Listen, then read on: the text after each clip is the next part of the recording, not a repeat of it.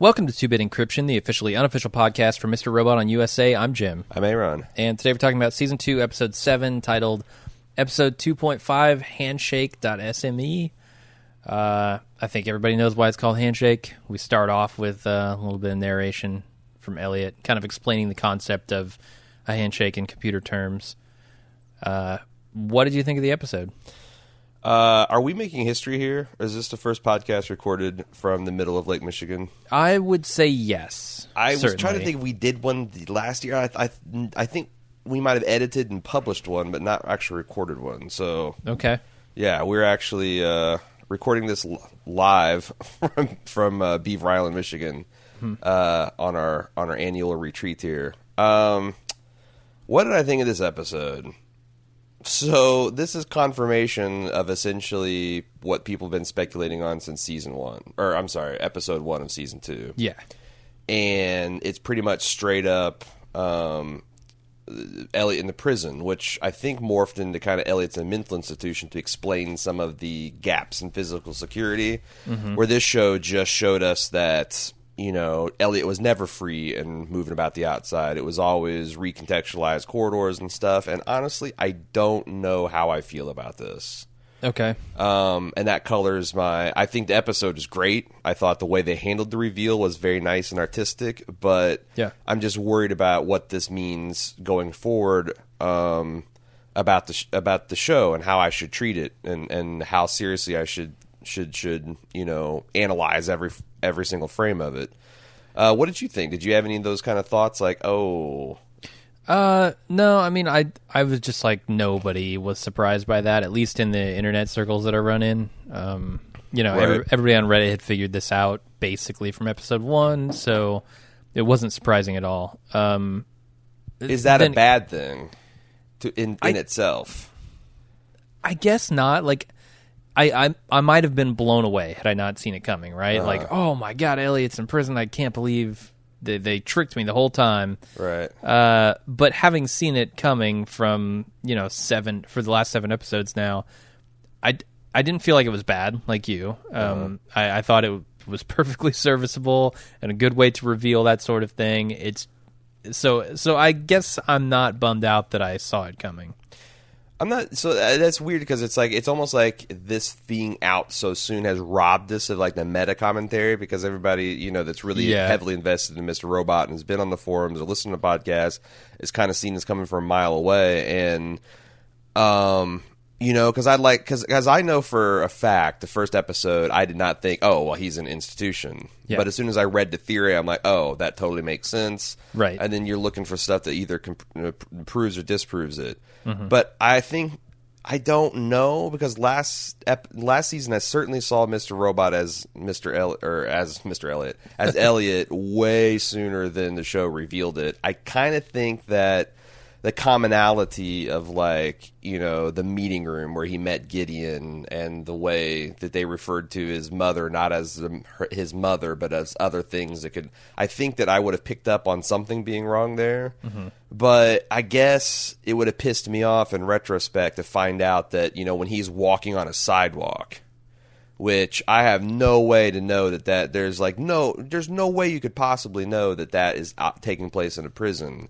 That kind of stuff, you know, I'm the guy who doesn't like The Usual Suspects, because it's essentially a movie that in the last 5 minutes says, ha, ha, ha, everything that you saw before and you thought, you know, this mystery you're trying to unsolve about Kaiser Soze, all bullshit, we made it up, and aren't we so clever?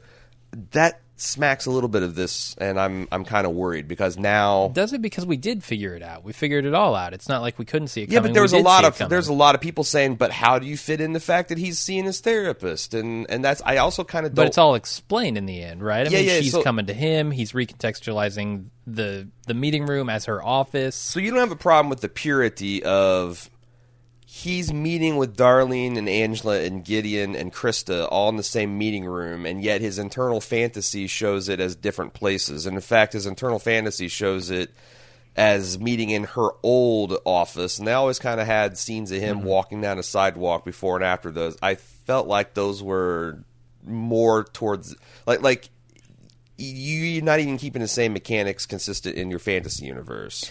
Yeah, I think the thing that bothers me about that is maybe the Gideon stuff. If he had met with Gideon in like the All Safe conference room, maybe, which at that point I think they screwed themselves because that would be impossible because Gideon didn't have All Safe anymore. Gideon was on his way out. Like that might have made more sense because he's just contextualizing it with whoever he's meeting. Yeah, that would. You're right, and I kind of like I think with Krista that's where I'm chalking this up to. It's like, well, he's contextualizing not the place but the person. But then again, he also claims. I mean, there's a lot of interesting layers of this too because he claims that this lie is a lie he told us because he couldn't trust us. Right. But yet, also the reveal kind of takes him by surprise too. When Krista says, "Where do you think you're at?" Yeah, sorta. So now I'm like, there's this meta level of like, well, is Mr. Robot lying to himself while he's lying to us about protecting us from him? I mean, you know what I'm saying? Right, I do. It goes back to my first episode, where is any of this real? Right. And after the fantasy episode we had last week, it complicates it even further, right? I mean, whose fantasy is this? Is Mr. Robot protecting him? And what does that even mean that Mr. Robot's protecting Elliot? Because it's still Elliot. So, and you do see a point in this episode where Mr. Robot does protect him when he's taking some punches out there at the fence. Sure, and it's like he's rapidly switching between the two. Yeah. So it's definitely. I mean, that's the thing. Like, I guess I'm glad that it was spoiled for me because I think my usual suspects, this is all bullshit trigger would have gone off. Okay. But as it was, I was just kind of, that's my only problem is that there was a lot of things I think people are intentionally like, well, it can't be this because look at this evidence, and we just weren't ready to. We weren't ready to think that they're completely remapping the world on a whim, on Elliot's whim, and so when you go deep, does this encourage or discourage the kind of rampant speculation we've seen about this show? The fact that they're doing all these crazy Easter eggs with IP addresses, and got a couple new ones this week, not as many as you'd think, probably because Sam thought that everybody would be gasping from the latest reveal. Yeah. I don't know. Where do you? I still like it. I still think it's rewarding. We figured this one out, but especially those little Easter eggs that kind of, aren't super important to the plot. Right. And we're not really figuring out plot points from them, but they just add, I don't know, a layer of intrigue to the whole show outside of it. I think from a listener perspective, or not a listener, a viewer perspective, it's also another way to, just like hacking Mr. Robot, it seems like the smarter shows are figuring out ways to keep audiences engaged throughout like a longer period of time. And these little fun games, it's going to keep people lurking on forums and coming through their sites and thinking about Mr. Robot. It's not just a one night a week event. Yeah. It's something that you kind of play with all week long, which is smart. It's, if you got a mystery type show, Breaking Bad did that with Gale's Notebook. Right, Lost did some stuff like that. Sure. Game of Thrones mostly just has tons of extra behind the scenes stuff coming out on HBO's site and whatnot. But it seems like the smart shows that have some kind of central mystery do well to let people play amateur sleuths because it seems like that's what people love to do. Yeah, there's a certain segment of viewers that love that stuff. And they happen to include myself among them. Sure, and I as well, and they also seem to be the most engaged fans. So that's probably the way to go. But yeah, I guess that's my talked a lot, but that's kind of my opening thoughts and feelings about the episode. Okay, I did actually like this episode quite a bit. Yeah, aside from the reveal stuff, right? I think there's a lot of good stuff going on. There are a couple of scenes that, man, I really don't like. But we'll get there. Okay. Overall, though, another good episode of Mr. Robot. Yeah, like I said, all of the complaints I have are meta complaints. Yeah. I cannot complain about the episode itself, and even the way I got a kick out of, even though it maybe went on for a scene or two too long, of just them showing all the different things, and then showing it morph slowly into a prison environment, and also, I think one of the awesomer moments was the fact that Leon is a badass. He sure is. Yeah.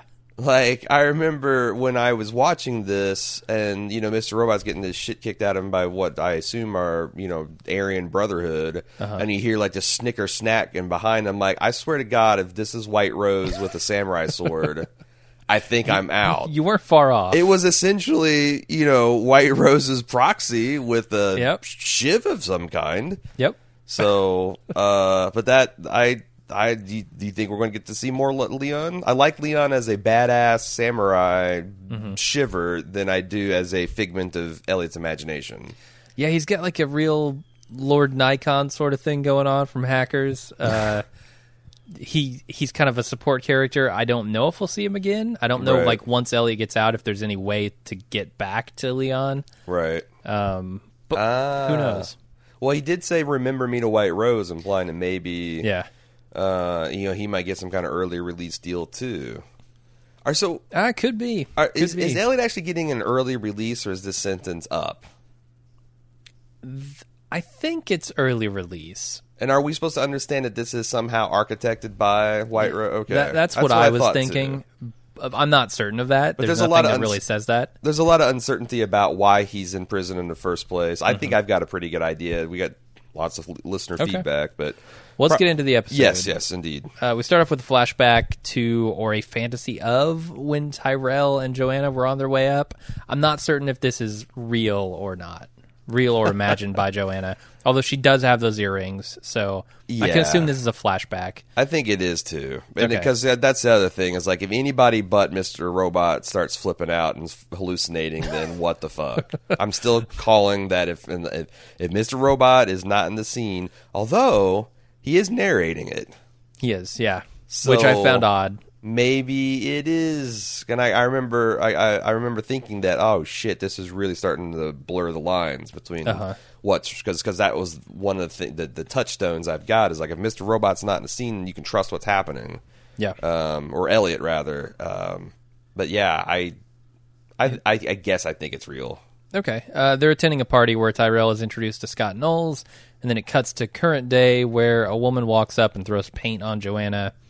Later on that night, Joanna's looking at an ultrasound on the counter, and she's slamming wine, just going to town on that glass. One of the better title reveals, like the blood red with the blood red Mr. Robot with The her silent silent scream was, and there was something like very 1980s miniseries television about the way they shot like the dissolve between her earrings in the past and the present. Right. I actually think it was a pretty bad transition considering the really good transitions they do later. But that's what I'm saying. It felt very much like I'm not sure if I'm nailing the 1980s miniseries look, but like whenever television tried to become, I just have memories of these shows. Whenever television would try to become an event or important, they would like do like a showy, splashy thing like this, but it came off as amateur. Right. You know, They just weren't set up to do it. Right. Like, you know, it's like the difference between like a professional Hollywood effects studio and like what they would try to do in Star Trek: The Next Generation. Right. And it's like that was always like, oh, let's do some crazy camera move and everybody will know this is important. But I don't know exactly what they're going for, but that, and even the music sounded a little... I thought this music was a little bit of like the David Banner Incredible Hulk series. Okay. I could see that. But yeah, anyway. I think they needed to just consult Joss Whedon. He's been doing really good TV transitions for a long time. Yeah. This was, I think, intentionally bad, though. I think you're right. So we go to some narration of Elliot giving us, explaining us what a handshake is and giving us a handshake. And he's asking Mr. Robot what happened to Tyrell. By the way, that old shrieking, and boy, it's going to be another 10 years before people don't know what the fuck we're talking about, but that shrieking that you'd hear on a modem when you connect to AOL or whatever, right? That is a handshake. Yes. It's a rare... The computers connecting to each other. Yeah, it's a rare audible handshake since, you know, it's involving plain old telephone lines and trying to use audio communications for the digital stuff. But yeah, that was what you were hearing is the two computers agreeing to the protocols and what baud rates and what kind of error correction to use and all that before they got down to the nitty-gritty, dirty serving up your porno business. So yeah, that's a lot of people might not be familiar with how those full 14.4. What is this one? 50? What is it? 52.6? 56K. 56, but it's 56 point something. Yeah, Or, no, they just 14.4, stopped. 28.8, and then I think they stopped on 56. Fuck it, it's 56. Yeah. What, 56? And that's just 56. We're going with round numbers, you fucking mouth And breathing. some engineer's head exploded, couldn't handle it. Yeah, it's not consistent, damn it. I'm a people person. All right, so yeah, that's a handshake. Yeah, and Mr. Robot agrees to tell him what happened to Tyrell, and they kind of start at the last thing Elliot remembers, popcorn. Pop, pop, pop, yo. They really went for the gold medal here on Crazy Eyes. I mean, the effects guy, the director, Sam comes to the effects guy and says, how do we make Rami's eyes look even crazier? I need more burst blood and vessels. he's like, I got it, we'll put blood in there. Yeah. That's all they could really do. But man, it works. Yeah, he looks pretty in bad shape. He does. I noticed that they're very careful about the language employed here, that Mr. Robot shot Tyrell. Mr. Robot did not kill Tyrell. Oh, right. I mean, yeah, that's not here, but in this series of scenes, yeah. Okay, yeah, all right. What do you think about... Because I've been maintaining for a long time that Mr. Robot shot and killed Tyrell. Right. And I haven't seen anything specifically that would disprove it. Like, everything that like you could attribute to Tyrell could easily have been done by Mr. Robot or one of his proxies. Yeah. And I guess I still feel that way. It leaves me up in the air with this Joanna stuff. Where are those gifts coming from? Who is sending them? Right. Because we assumed Tyrell, if he's actually dead, if Mr. Robot is telling us the truth, and he claims he is at the end of this episode, that he's not keeping anything from us anymore, then what the hell? Yeah. Is Elliot sending those? Is Mr. Robot sending them? I mean, that's my theory, but to what end? Because I also may be putting far too much weight in my initial gut reaction to Elliot and Joanna's confrontation last year, that she distinctly gave the vibe that she knew and recognized and not expected him to be there, but, started speaking Dutch or not, is it Danish, I guess. I was corrected by an Icelandic friend of ours, which there's a email to come. But I guess it's not as out of the realm of possibility of Mr. Robot doing all this or some kind of master stroke or whatever. Well, here's the other thing we talked about last episode briefly and kind of dismissed.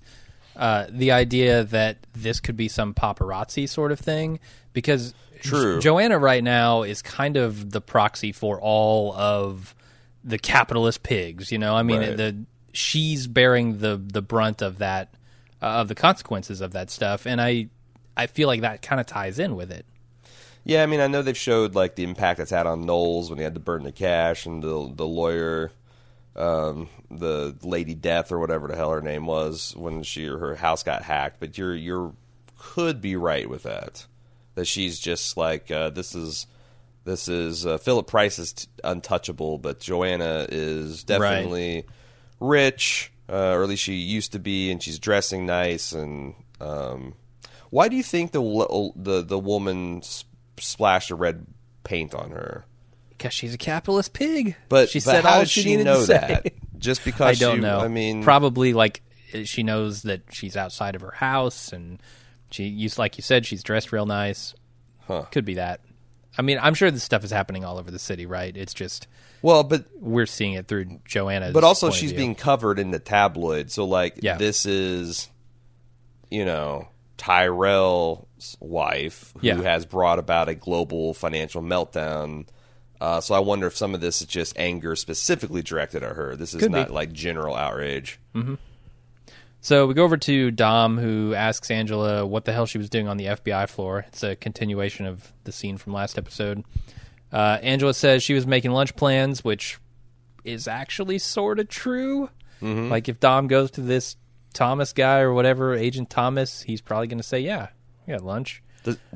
Where does this fit in with our idea that the FBI agents weren't truly incompetent, that he actually somehow put Dom up to this conversation? Because I feel like I Dom think would. Dom is just smarter than the rest of them. Yeah, although it would be very smart to not confirm or deny anything that she knows about Angela at this point. Just let Angela talk, and Right. maybe she'll hang herself. Yeah, which I don't think she does here.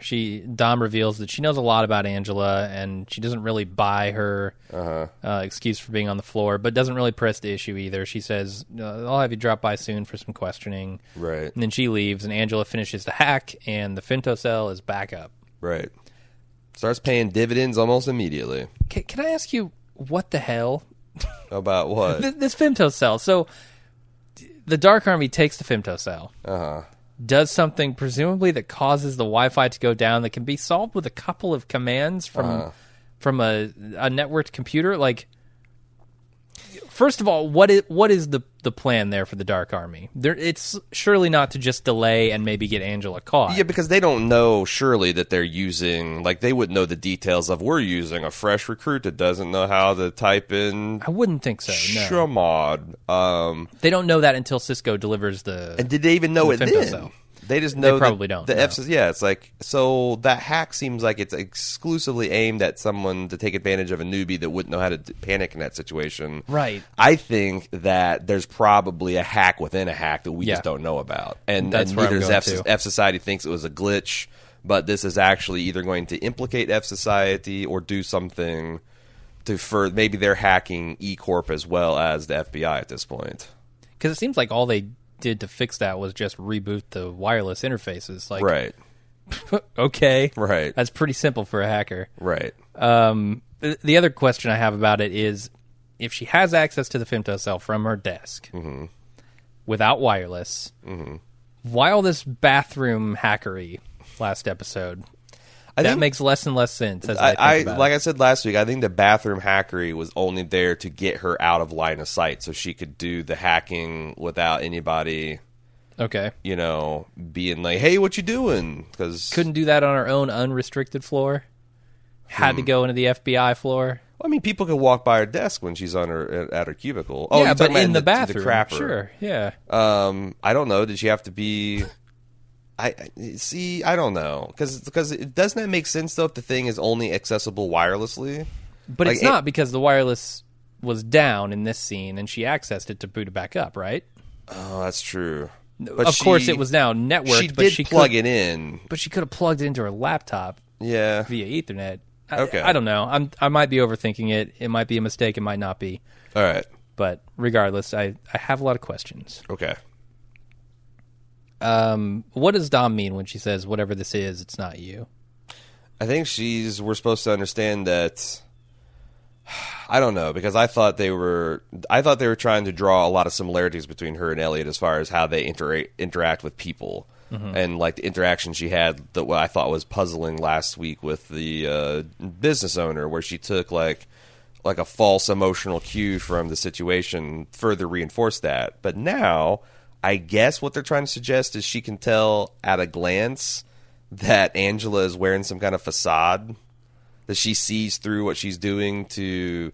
Like, I don't know how many levels she sees through. Does she see through to the Right. F Society level? Does she see through to the person who's trying to get justice for her dead mother level? I don't know. I don't even know if we're supposed to know, but that's what I got. What do you think? Well, I think if she didn't see through to the F Society level at first, now she's got to, right? I mean, she realizes Angela was on this unrestricted floor. She's already suspicious of her, and now... She didn't exactly play this as cool as she could have, because... Right, and then the security footage later on that's deleted, Right. now she suspects a hack. That's the first place you go, is Angela. Yeah. Yep. So the questioning scene should be interesting. But how are they going to pin it on her? Like, if Right. like Darlene is entirely right. She's got nothing on you. Just deny, or better yet, shut the hell up, and this will all go away, because I don't know what the FBI has on her. If she now, No, they need to surveil her and get something. and if they 'cause dust don't have that thing anything. for fingerprints, because that's the one thing I know. There's some Redditors that did some frame by frame analysis that Right. showed that she actually did touch something that she didn't wipe off. If that's actually significant, I would buy that. If there is some kind of trace of code left in her computer, I would buy that.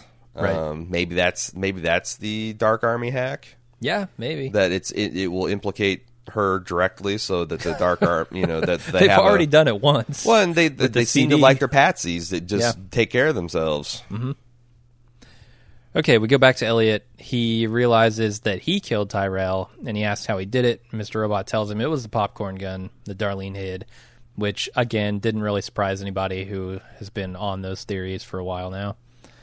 And, I don't know that they expressly said it in the first episode, but, man, they sure hinted at it. Yeah. No, this also was not a big shock because they... I might even had that theory for before the season because I remember not thinking it was Tyrell knocking on the door because I clearly got the impression that he was going to shoot him. But anyway, yeah. Okay. Not much of a surprise there. Nope.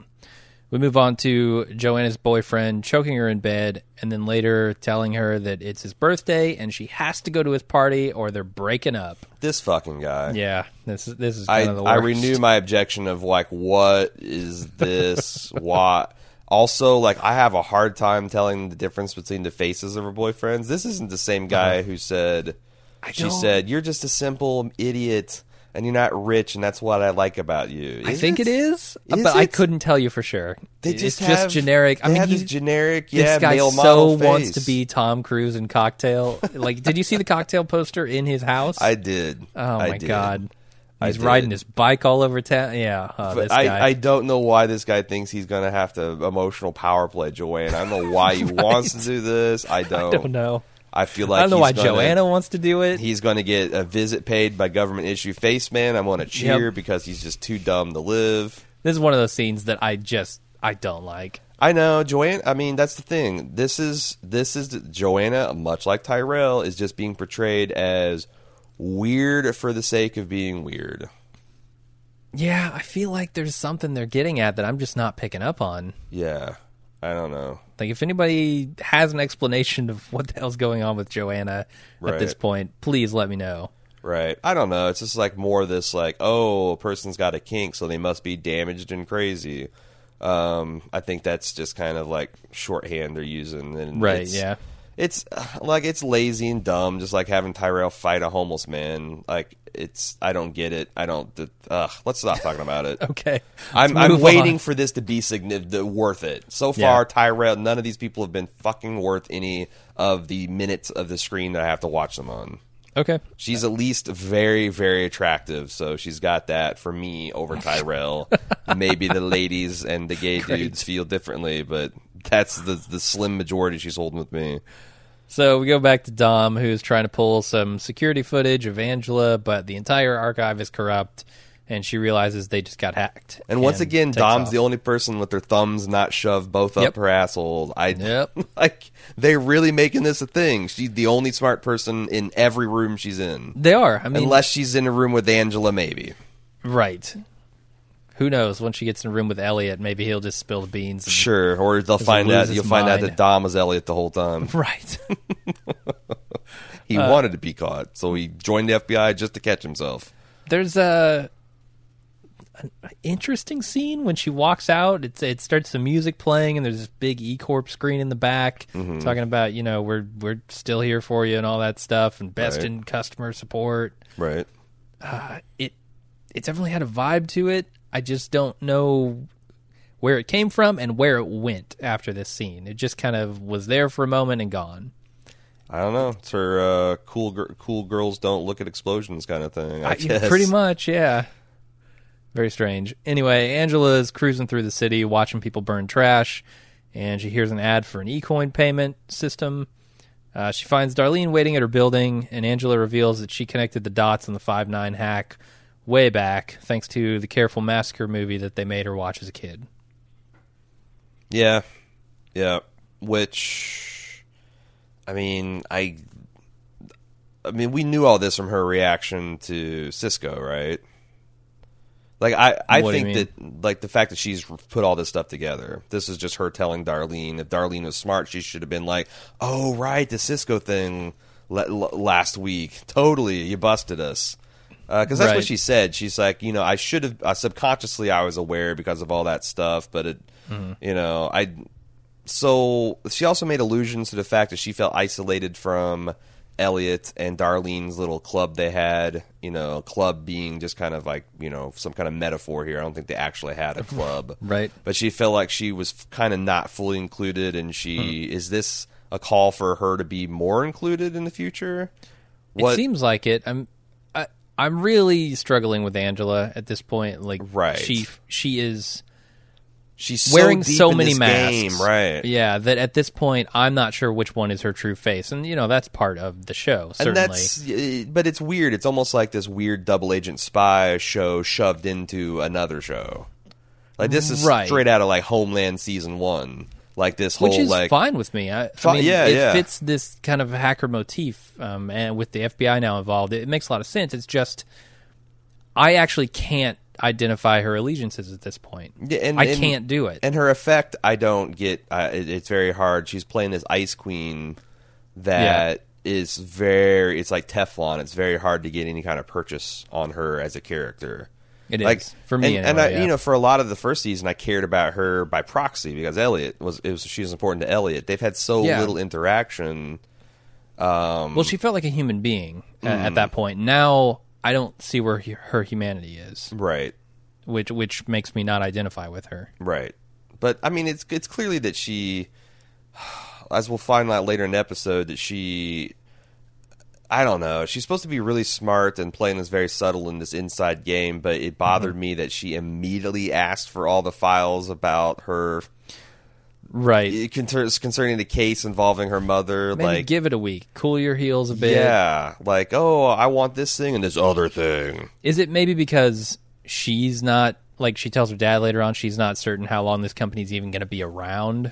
And she wants some justice quickly. I don't know that I can trust anything she said to her dad because I don't know what the fuck happened in that scene. Right. I hated that scene. So apparently there was a deleted scene from season 1 showing them fighting about her joining E Corp.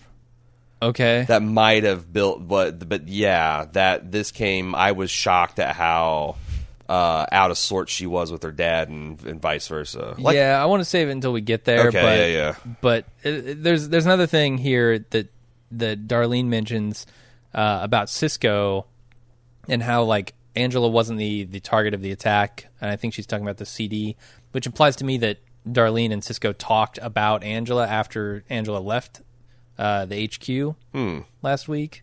Otherwise, I don't know why she would bring that up. That's true, which does show that, she wasn't completely just like, she didn't just let it go. Yeah. She was like, okay, Cisco, what the fuck was that? Right. So I'm glad they had a little bit in there. Then they fucked in a bathroom. Yeah. And 50 minutes later, he told her. Right. Still insider. So... That's a handshake of a manner of speaking. It's an exchange of trust. Yeah, you gotta do the old slip in and out. All right, let's go over to Ray. Ray's got a lot of good scenes this episode. He sits Elliot down in front of his computer to finish the job. And he's being appropriately intimidating, and Elliot starts in on it. There's a URL that he types in to his SSH to his putty client there. Which I try to type into my web browser, and it goes to a Racksure website, which is the domain that he's looking at, owned by USA. I think this thing has been up for quite a while. I don't think it's new. It's kind of the site that they use to host all those sort of nefarious websites and files and whatnot. I didn't try to SSH into it, so I don't know if anything else happens, but I wouldn't have any credentials anyway, so... Well, that's the you could use Caretaker and whatever, but that I will say that for all the Easter eggs, there hasn't been anyone that has really required any hacking beyond putting a URL in a browser and looking at source code, that sort of thing. I guess converting that's a hexadecimal to I don't know ASCII, as much as they show PuTTY, which is like the most famous, infamous Telnet /SSH client that I'm aware of. Yeah. Maybe that would pay dividends. However, a brief perusing of Reddit this morning has yielded like zero stuff from that. So I feel like if there was some kind of treasure trove of SSH, it would be the top-rated post right now. Yeah. And he's also in this scene setting up a local web server, which to me says he's going to start working on the site. But I guess we don't actually see him contacting the FBI in any kind of way. No. I didn't notice it. No. And that's the thing. Like, he said it's going to be several hours. We saw, like, 30 seconds of the initial stuff. But obviously it happened, so... Right. And Ray's further evidence that Dom is Elliot. Okay. He can summon FBI will. I do like... I'm starting to like Ray in this episode here, but, he really shines in the next scene. Okay. We might have a fight about this. You think so? Maybe. Okay. I don't know. So Darlene gets back to HQ and looks at a screen that says something is happening tomorrow. And I'm pretty sure we find out later that it's the House meeting to, vote on the bailout. This is the drone op that was teased 2-3 episodes ago. Right, which I'm glad that they just kind of slipped that drone in. Yeah, let it they sit need to for a explain while. it. We had this big drone. We had the balls cut off. We had the dude in all charge of it. All the pieces were there. We just needed to put them together. Yep. And then Joanna goes to her boyfriend's house to deliver a summons for divorce. She's not divorcing him. She's trying to divorce Tyrell. Yeah. Well, how do you do that? How do you divorce someone who's missing and all? I mean, I'm sure there's a... How do you divorce someone who's dead? Does that just happen? Well, if you got a death certificate, I think that's an automatic. That's a gimme. There is no divorce. You're just not married anymore. Just not married. Okay. If someone is missing, that's the thing. I know there's ways that you can divorce people that have like skipped out of town or whatnot. You have to like post it in public areas, and there's a waiting period. And I don't know how much this stuff is interesting to the show. I don't know why she's doing it. I don't know what furthers Joanna's narrative by divorcing and marrying this tool bag. I don't know, and I don't really care. It's her narrative of not wanting any part of the life she thought she wanted. Like, I'd be happy to read theories, but I'm just as content to just see where this goes and then shit on it or praise it as it warrants. Okay. That's fair. I think I feel the same way. So we go back to Elliot. He's still working on the servers. Whatever he did works, and they grab him to go put him back in his hole. But he asks for a final game of chess with Ray, and Ray agrees. And during the game, Ray tells the story of how he got into this website thing, and he reveals that he didn't know what was on the site until Elliot came along. And now that he does, he regrets it, and he knows that Elliot has contacted the authorities, so he sends Elliot out of the room before they show up. So he's not incriminated. Help me out here, man, because this made no sense to me. What are you talking about? His wife put the site up. Okay, Ray's acting like a straight-up Marlo Stanfield type gangster. Okay. And having people beat up and to the point of maybe even killed, mutilated certainly. Yeah. On a website that he doesn't know that they're selling lollipops versus like, come on. Money. It's the kind of money that'll make you question right and wrong. Not buying it. Well, the thing is, like, okay, he was a nice guy, then he's a Bond villain, and then he swings back to nice guy at the end for what reason?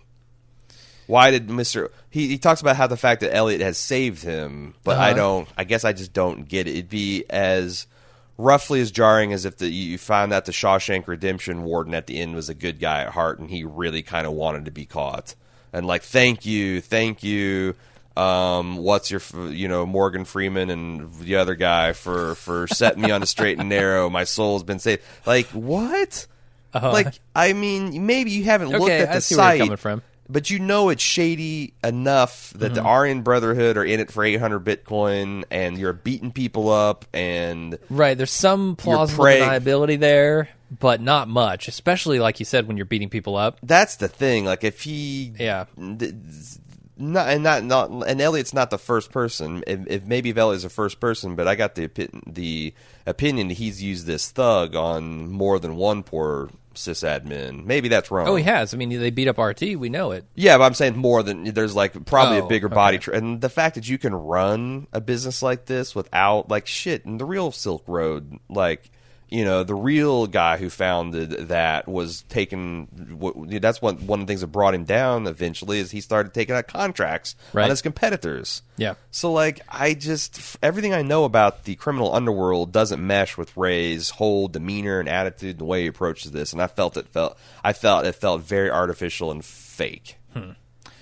Okay. Well executed by Craig Robinson. That's where I was going to go. I will say maybe the character is not as good as the actor in this scene, because I thought Craig Robinson nailed both the intimidation and also the regret that he feels. Let me ask you this. Why does he bring Mr. Robot out of the cell and put him to work if he knows, like we all did, that this is just going to end with the FBI knocking on his door? The first time or the second time? This time. This time he wants to be caught. So Elliot showed him what was on the site, right? Like, he didn't know until Elliot took a look at it. Okay. What was actually on the site, and now he regrets it, and he wants it shut down, and he was bringing in Elliot to do the job. Right. When it was just whatever's behind door number 3, I was cool with beating up people and ruining their lives. But as soon as I saw a poor girl being traded, there was a lot of money at stake. I mean, that's the other point. The other facet of this is he was tempted by the money, and until he knew what was really going on, he didn't think it was all that bad. He had to beat somebody up, but he didn't know that people were being traded into slavery, and there were like ridiculous weapons on there, and just like all the truly bad stuff. Maybe he thought it was just drugs. But it's just weird. It's just such a weird moral stance to take that, like, I'm not going to look. I mostly agree, I got this plausible, but I don't know. I liked him. I don't know. I don't know how else to do it. I don't have any suggestions, and those are kind of lame too. I just feel like that it didn't quite buy his character and this operation in total. And it's not just because I really secretly wanted to see Elliot hack his kidney machine. Right. Yeah. I promise that's not the case. Swap his dialysis even though solution out with orange juice or something. Even just the hummingbird feeder fluid. Right. That's the diabetic's worst nightmare. Yep. But yeah, no, of course, it's not because of that. It's just when he took this swing into Bondville, and I'm like, okay, well, this is interesting. And when he swings back into like, oh, I'm kind-hearted, I don't know. Can I ask you this? Who is Ray? Yeah, who's the one with the mask and, No, come on, I'm not getting that deep. Just who is Ray? What is his job now that we know this is a prison? What is his job at the prison? Ray's actually Angela. Oh, God. I'm assuming he is some kind of almost like a warden type. Okay, that's what I was going with too. He's got his own office. We know that Elliot's walks out of it into the corridor. And he's got the authority to have goons snatch people out of their cells. Throw them in solitary. Beat them up and throw them in which the basement's clearly solitary. He's got a dog, which, like, why does a warden have a big bloodhound? Why not? A big fat bloodhound that he's walking around the prison. He just randomly goes up and chats people up in the yard. Like, he feels more like a guidance counselor, but the scope of his authority and what we've seen him do feels more like a warden. Now, Alan Sepinwall had a big interview with Sam Esmail where Sam promised that there are answers coming. We will know more about Ray and his job, and this will make more sense in the future. So, whatever.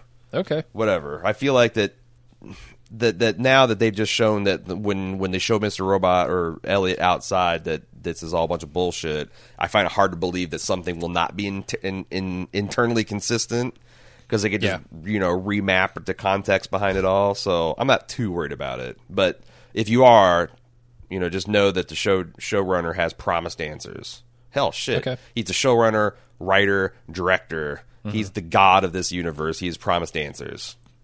There are a couple other details I like in this scene. One is, Elliot's hack was just to add the site to search engines, get it indexed. Sure. Take out a couple of, like, AdSense ads for Thai girls for sale and drop a tip to the FBI. I think that works. I don't know that it works in 5 hours. With response time, but I don't know. Yeah. I mean, I honestly, you don't hear much about the FBI doing major crackdowns and when you do, it's like, this big planned event. I don't know. Maybe if there is like a giant red flag like that they can move within 4 to 5 hours. Could be. And they might have already been on the scent of the website, right? And now that it's public and easily accessible and they can see where all the traffic's coming from, they go after it. Well, and also, like, in the real life, not the Pirate Bay, it's a totally different thing. The real life Silk Road, the FBI took it down, allowed the administrators that still had access to grab the retrievals backups, put it up, and run for another month. All the time, fully compromised that version just to do another easy. So you wonder if maybe the FBI was involved in taking them down, and this is kind of like literally a Silk Road 2 thing. Yeah, like but then it doesn't make sense that they were waiting for a couple hours. Right? Yeah. The other cool thing is, like, what's his name? Lone Star says, our Bitcoin intake has doubled. Flowing. Well, makes a lot of sense if it's now public, right? Sure. Yeah. Just nice little touches that I appreciate. And also the chess game that they're playing. Apparently, they're playing a pretty solid game, except for Ray makes one obvious blunder right in the middle, which I think is intentional to reflect the obvious blunder of putting Elliot back. Yeah. Right, putting Elliot back at the chair. He's intentionally doing that. Yeah. Because of his regret. And essentially throwing the game. Yeah, I just like how it reflects what's happening there in the scene. So we go to a quick little cut in here of the Wall Street bull balls being dropped through the ceiling of the House chamber, and it makes the news. And then this inexplicable scene with Angela and her dad. Angela goes to her dad to ask him to drop the independent inspection contingency from the class action lawsuit. He refuses. Angela reveals that she's already got the signatures and this was just a courtesy. I don't understand why she's antagonizing her father in this way. Does she love her father? I mean, everything I saw in season 1 says she felt very bad for this guy who lost his wife and wasn't cashing the checks that he was being sent because he couldn't. But she's wearing her evil Angela affect. Yes, on doing why? This. I don't understand it. She's with her father here. Because there's I don't know.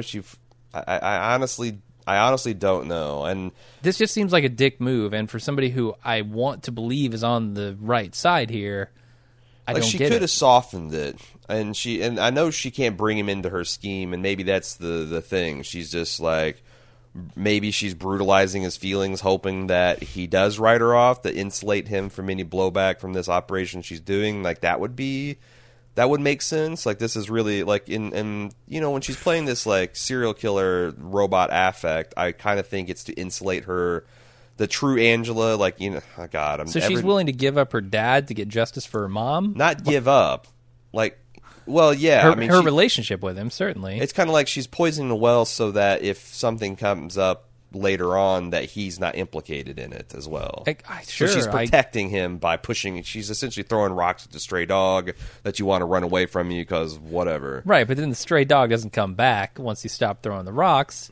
It's gone. Yeah, but if she takes down E-Corp somehow and she can say, hey, Dad, this is my plan all along. It worked. I mean, I guess... maybe. I'm a big fan of the ideal is parental love would be stronger than a temporary setback, but I understand if your daughter's literally working with the devil that killed your wife, that's hard to struggle. But if she could, or that's a hard thing to swallow. But if she came back later and said, "Well, yeah, I also took him down too," maybe it's plausible. Just, man, she's really playing the long game if that's true. Did you notice all good for her. All those bright yellow buckets in the background?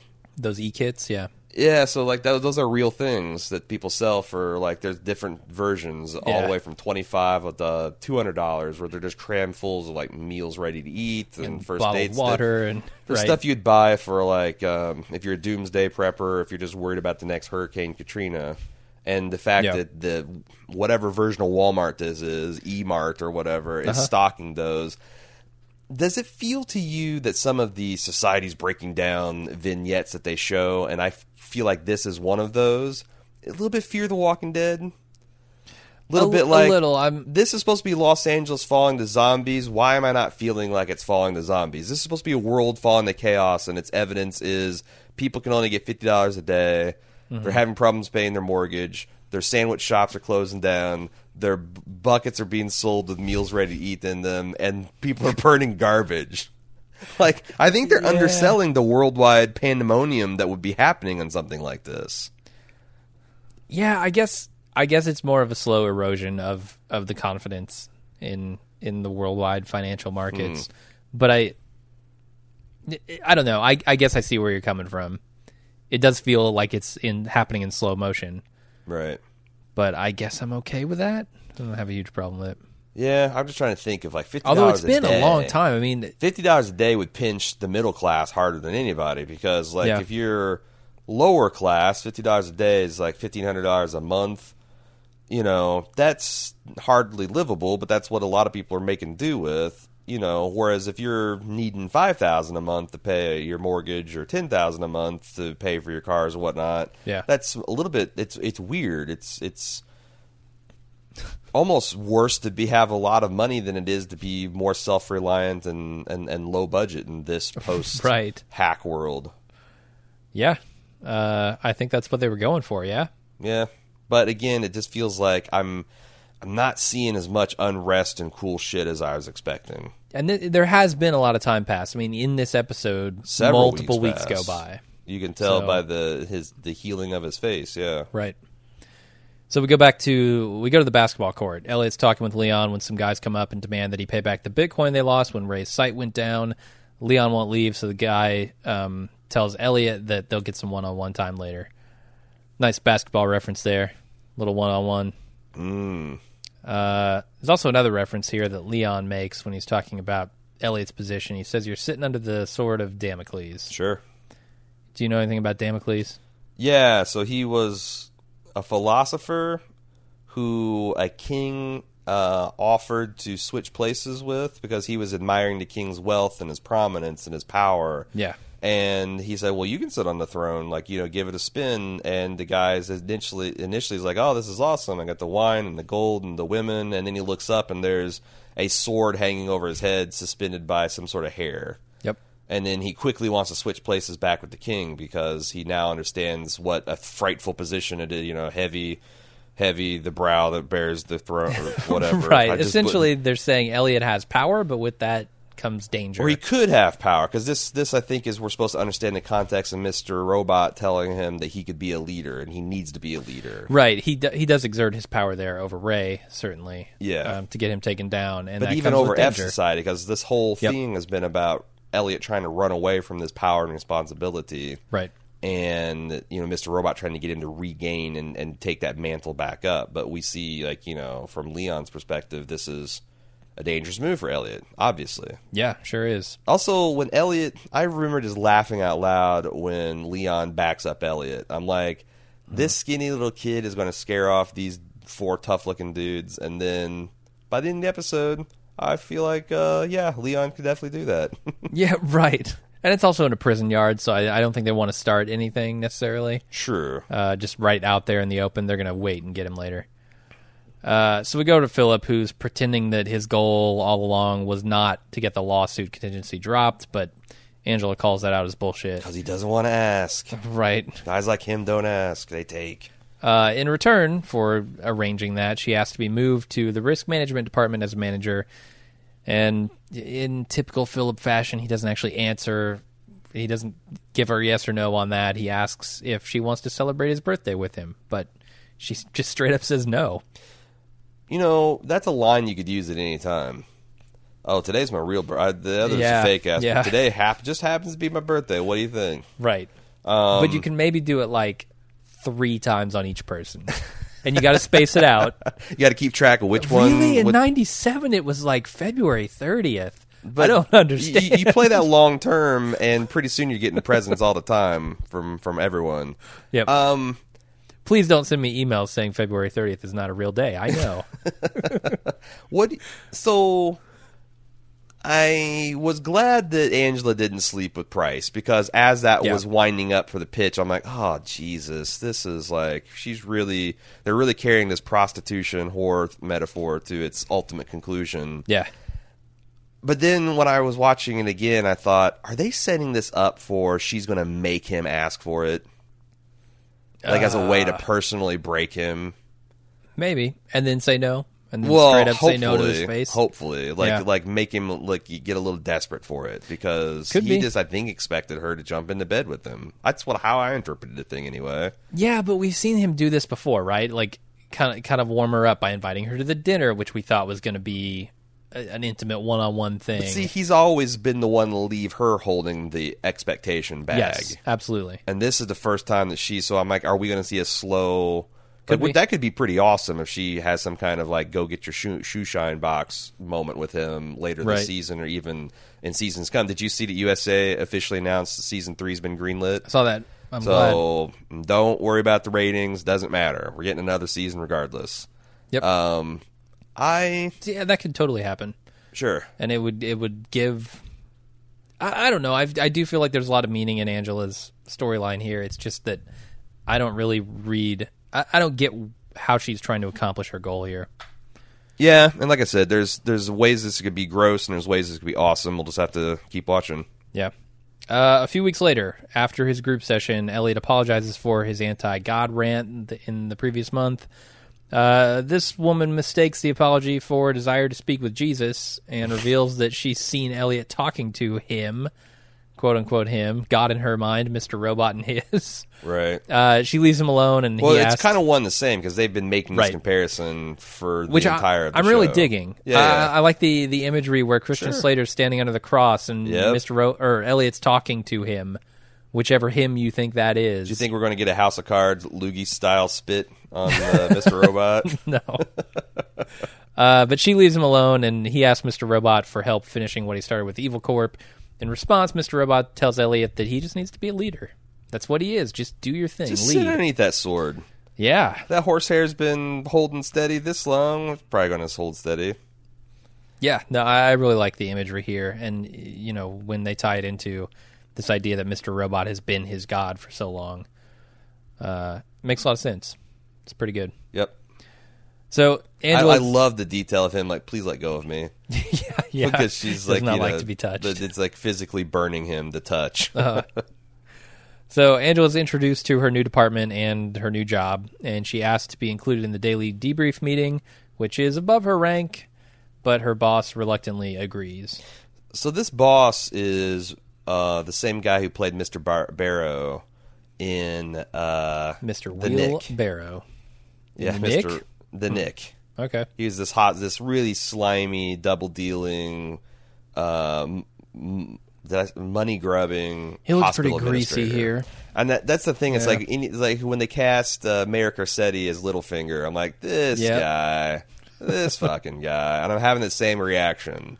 Like, Yeah, and anytime he's in the risk management department. and Like he's already an E Corp executive, and not just that, he's like the type that's the bean counter that's weighing people's lives versus the insurance payouts and all that. and in a lot of cases, like explicitly covering it up. I mean, they mentioned Yeah. this Flint thing Sure. with water contamination, which obviously is a reference to the real life thing that happened right. up there not too long ago. Happening. Of course, it turns out all Right. across the country too. All Yeah. the municipalities making the same mistakes and playing fast and cheap with our water.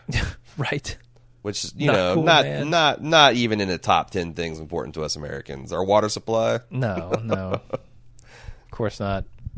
Yeah, I don't know. I also like this picture when he goes up to the window and he's like, "Hey, having any trouble getting in here with all these protesters? It's a real shit show out there." Mm-hmm. He's got this picture up next to him of a construction worker building what I presume could be the exact building they're standing Some sort of in. skyscraper, yeah. Like, just the irony of what they're doing to all of these, what they would consider little people, Well, and who built the foundation of everything that they've got here. Like, I didn't do any research in this picture. I didn't have time. I didn't either. And neither did I, because I know there's a pretty pretentious picture, or maybe pretentious picture, of in Philip's another fucking Philip Price painting that's probably significant too.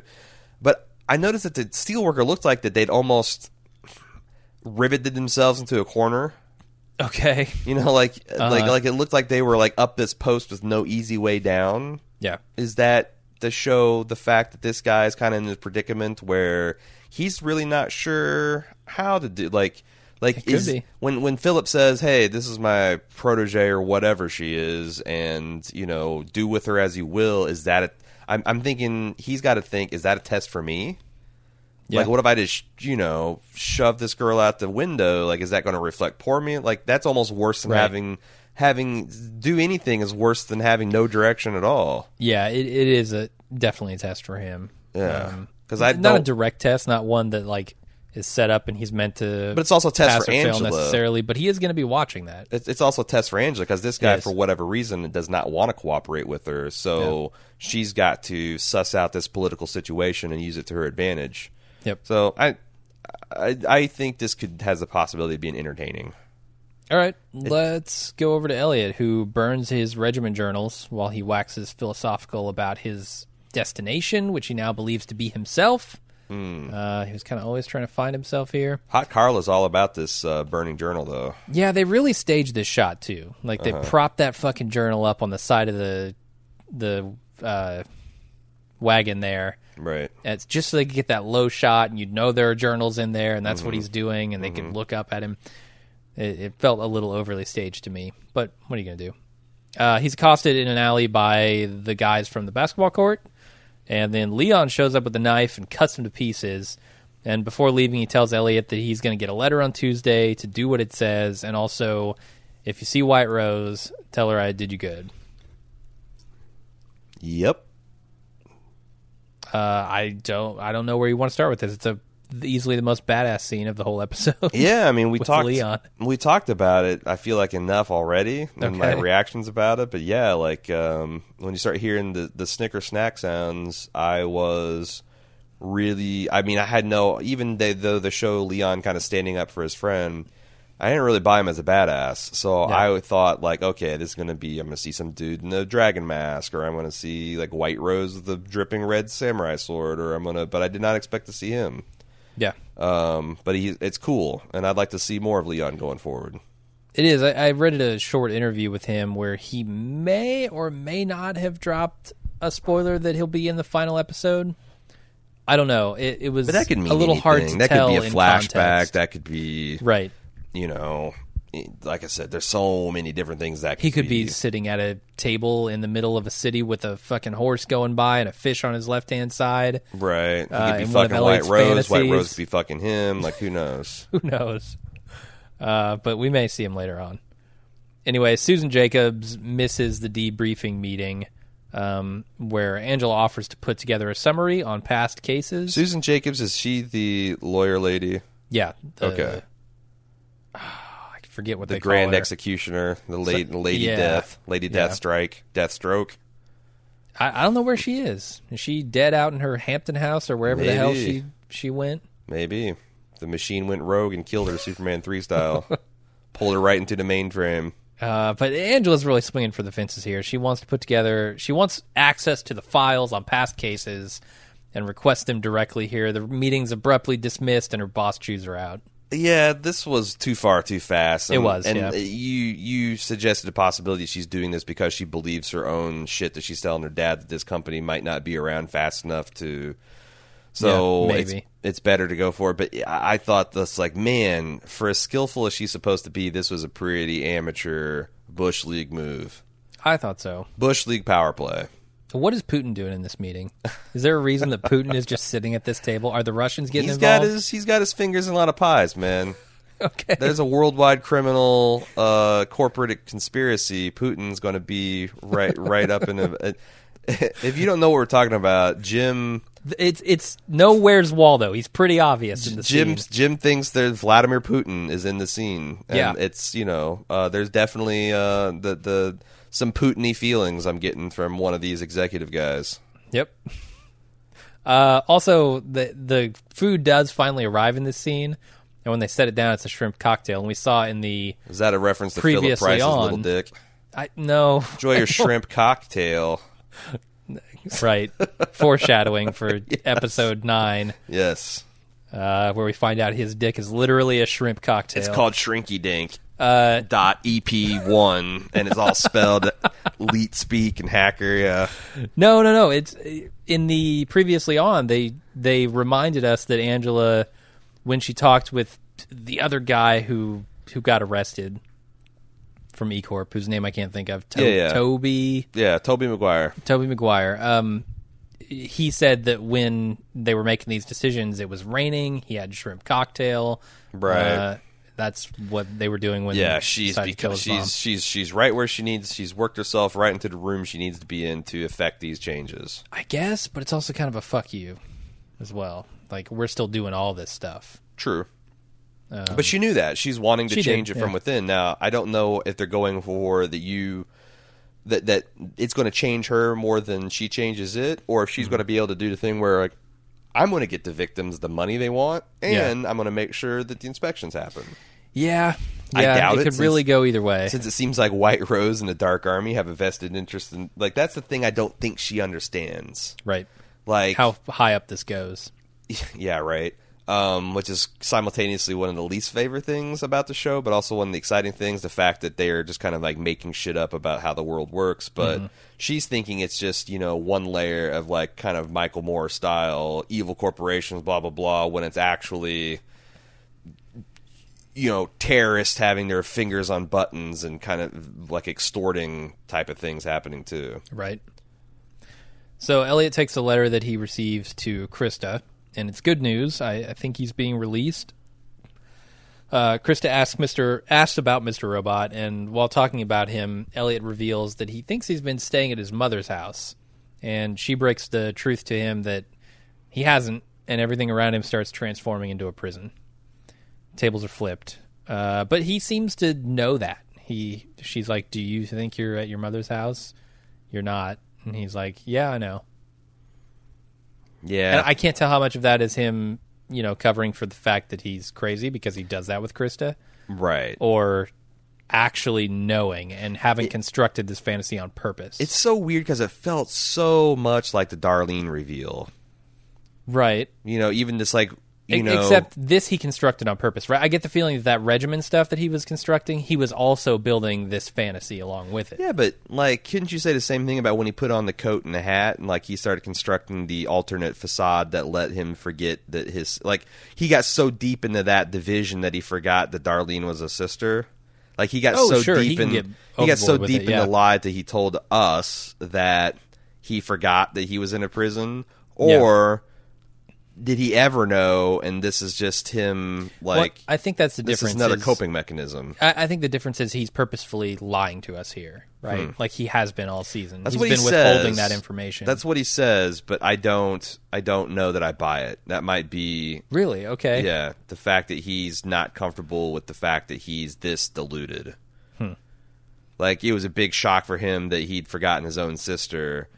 And he also kind of had the same thing where clearly he wouldn't kiss his sister, but 10 seconds into her speech, he's like, "Oh yeah, you're my sister." Right. I kind of felt like a lot of the same thing where like I'm not even sure if he's lying. Like I said in my preamble in the beginning, I don't even know from a meta level if we're supposed to take this that he's lying to himself, he's lying to us, he's lying to us about lying to us. Like I don't know. Or realizes the truth once it's pointed out to him. Sure. I think it's all that's this is the stuff of the show that's really good though. Yeah, I agree. Say what you will about the reveal, that tenuous nature of reality and a man losing his mind, I think is the most interesting thing about it.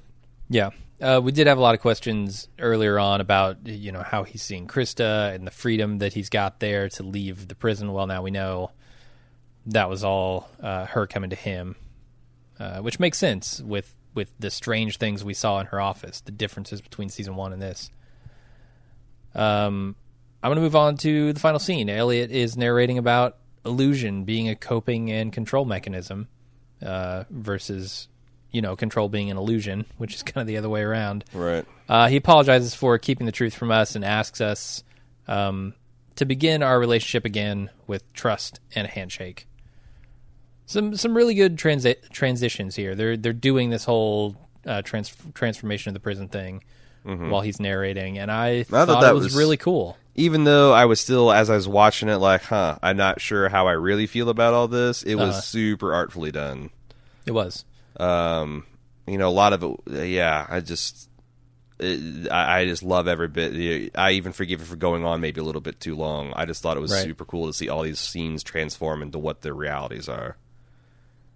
Yeah, so overall, I like the episode a lot. I'm excited now that Elliot has the possibility of getting out of prison, getting back into that leadership role at F Society. Sure. I wonder how Darlene's going to take it at that point, because he's been absent this whole time. She'd probably be pretty excited about it. But You think so? Because she's kind of stepped into his role in his absence. I don't know. I wonder if there's going to be any struggle there. Yeah, I guess that's actually. I mean, I didn't see it because I always thought that in her scene she felt like, the fact that she's sobbing in the bathroom and then commanding the troops, showing that she's not exactly comfortable. Like maybe she likes it best when they're both like, they're running at his brother and sister, but she's having to shoulder all this weight and he's kind of escaping it. That was wearing on her. But maybe now that she's got a taste for it, that would be an interesting power struggle too. Now that you mention it, maybe. But we'll see. We've got, 6 more episodes? It looks like there's 12 episodes this season, unless there's going to be a 13th that they did this to me on American Horror Show last year, where they didn't drop the fact that there's a 13th episode until like a week or two before it.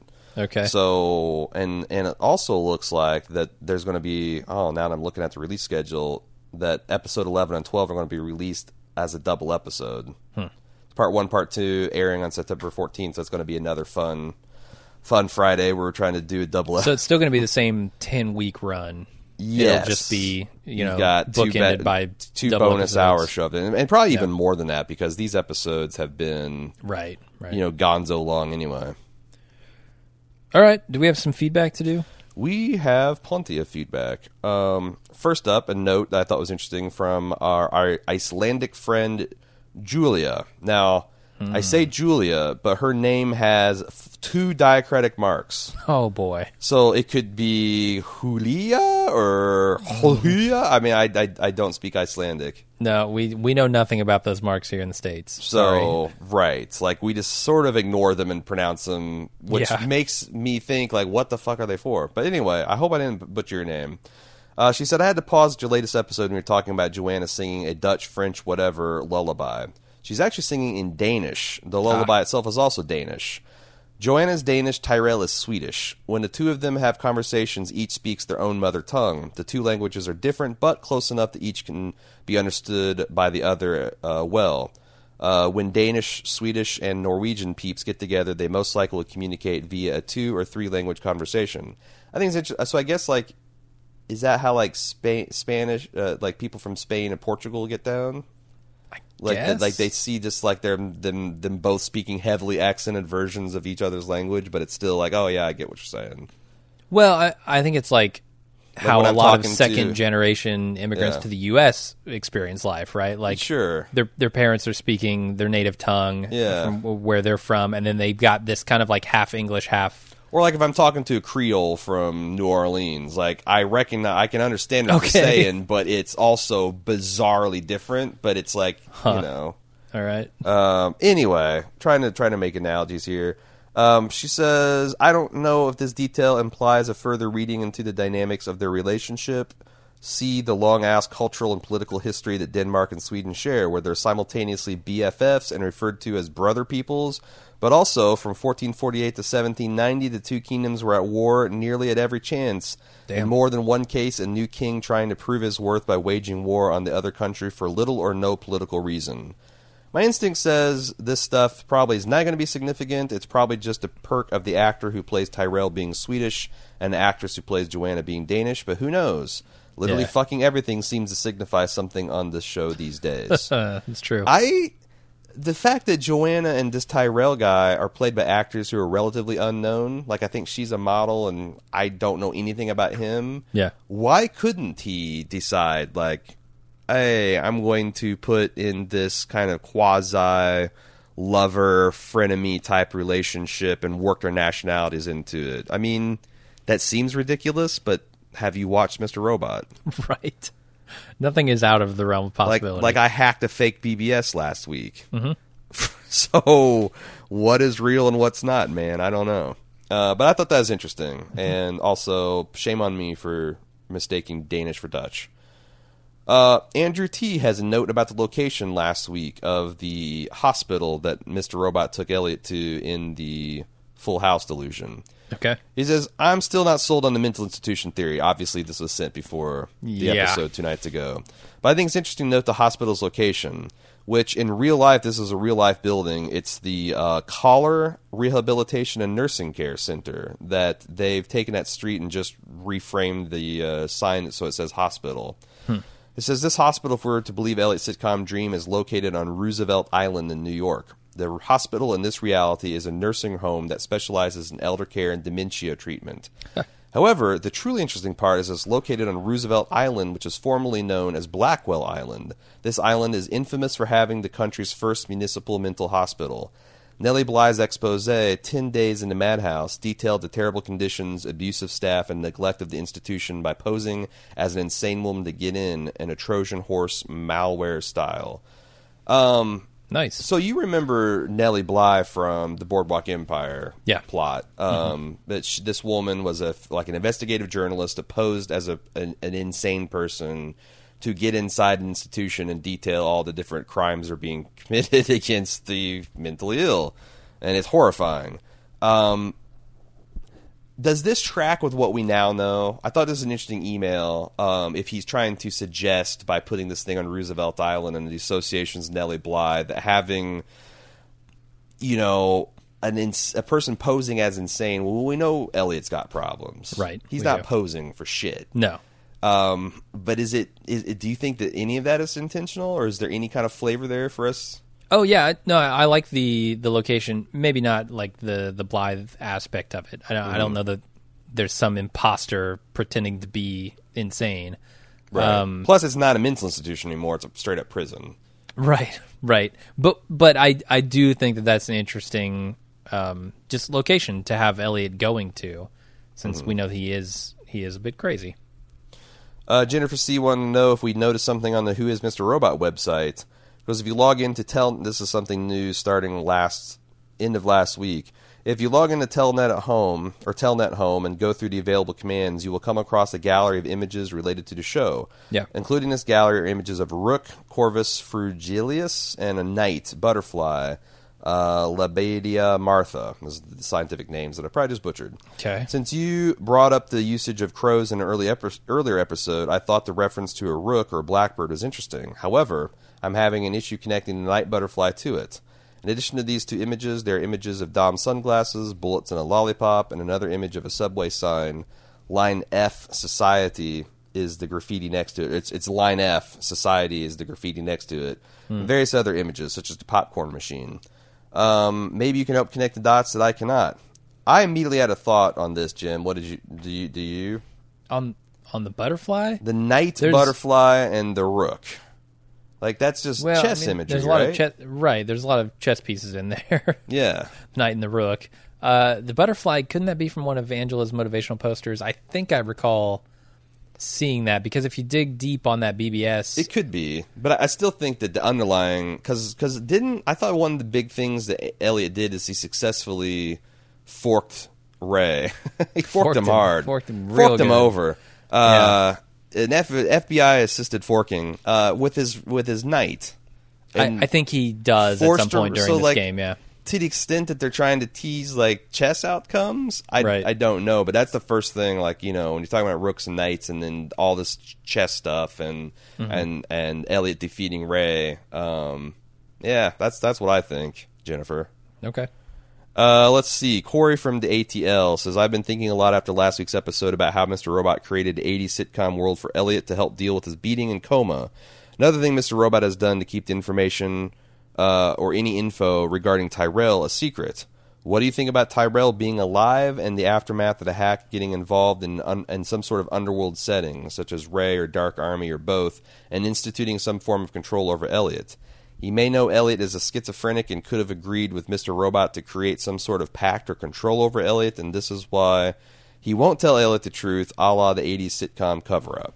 So this theory is essentially that Mr. Robot is protecting Elliot by keeping him from the details of Tyrell because it's dangerous to him right now.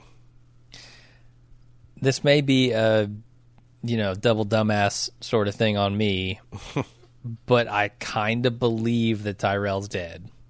And that Elliot killed him. I do too. The way that they played this, I just straight up believe it. That's the thing, is I would have doubted it had he said, I killed him. Right. The things I shot him seems to deliberately mislead you into thinking that... It explains the popcorn gun. And Yeah. I mean, it could be that Mr. Robot is misleading him. He's using facts that he knows I mean, we know he to does be true. this. Right.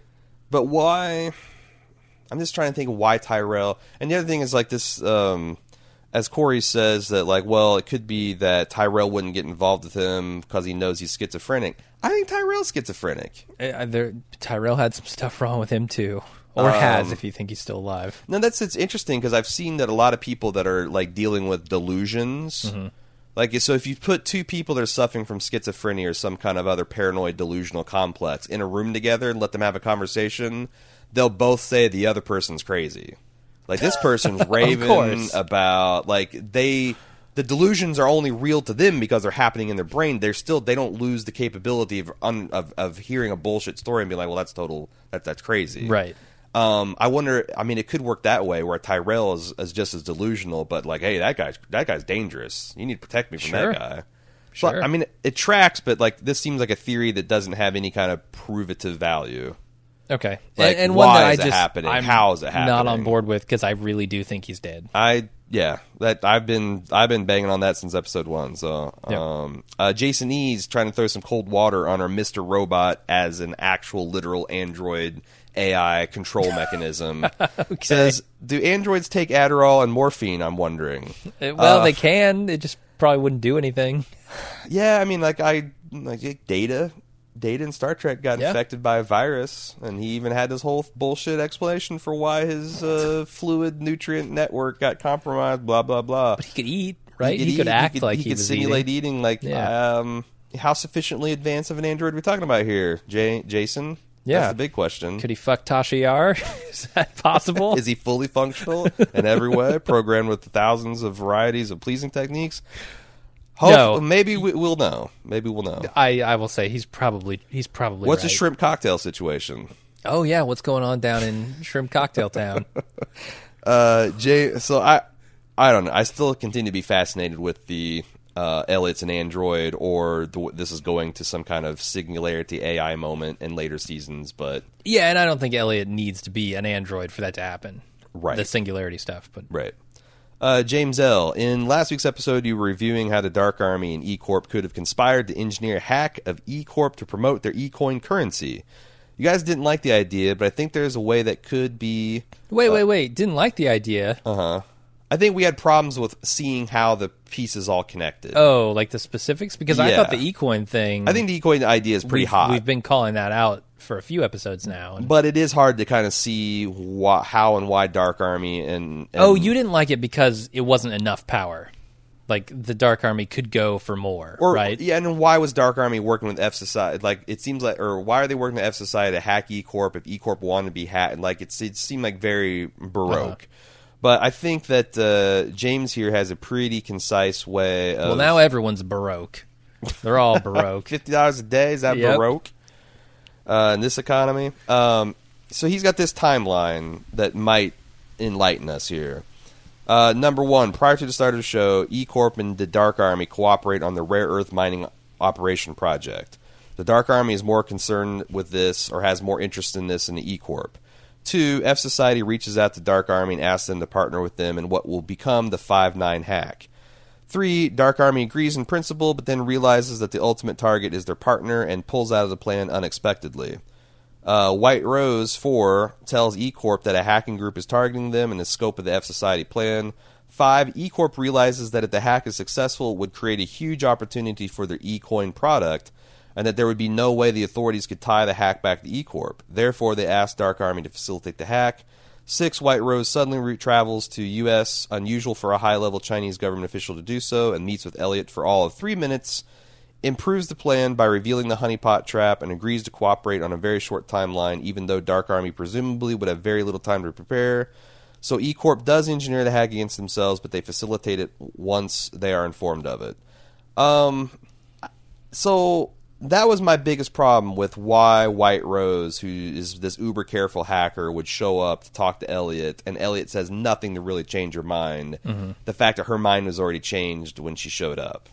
And what did you think of this kind of, like, it's not even a speculative timeline. It's a way to arrange the facts to support the different to answer some of the quibbles we've had with it. Right, almost like they kind of half blundered into this sort of thing to the current situation, which I feel is a little more realistic, right? Rather than some master plan going off exactly as they expect. Right. To kind of call audibles when things don't go your way and makes more sense. The shakiest part of the thing is the number 3, the DA agrees in principle, but then realizes that the ultimate target is their partner and pulls out of the plan unexpectedly. It could just as easily be rewritten that Dark Army sees this possibility and gets E-Corp on board. Like, like this is almost like the left hand didn't know what the right hand is doing until they went and did a handshake. Waka waka. Okay. But I feel like that's the only problem, and honestly, you could just substitute that with like, oh, hey, here's an opportunity to do something we've been wanting to do for a long time with some, third-party patsy. Let's do it. Left and right hand can't shake. Not properly. Just not possible. Yeah, you can get a week. You can do upside, downside kind of thing. Yeah. Sean H. says, isn't it a bit hypocritical to complain about Angela not using a simple script, but also complain about the slow pacing of the show?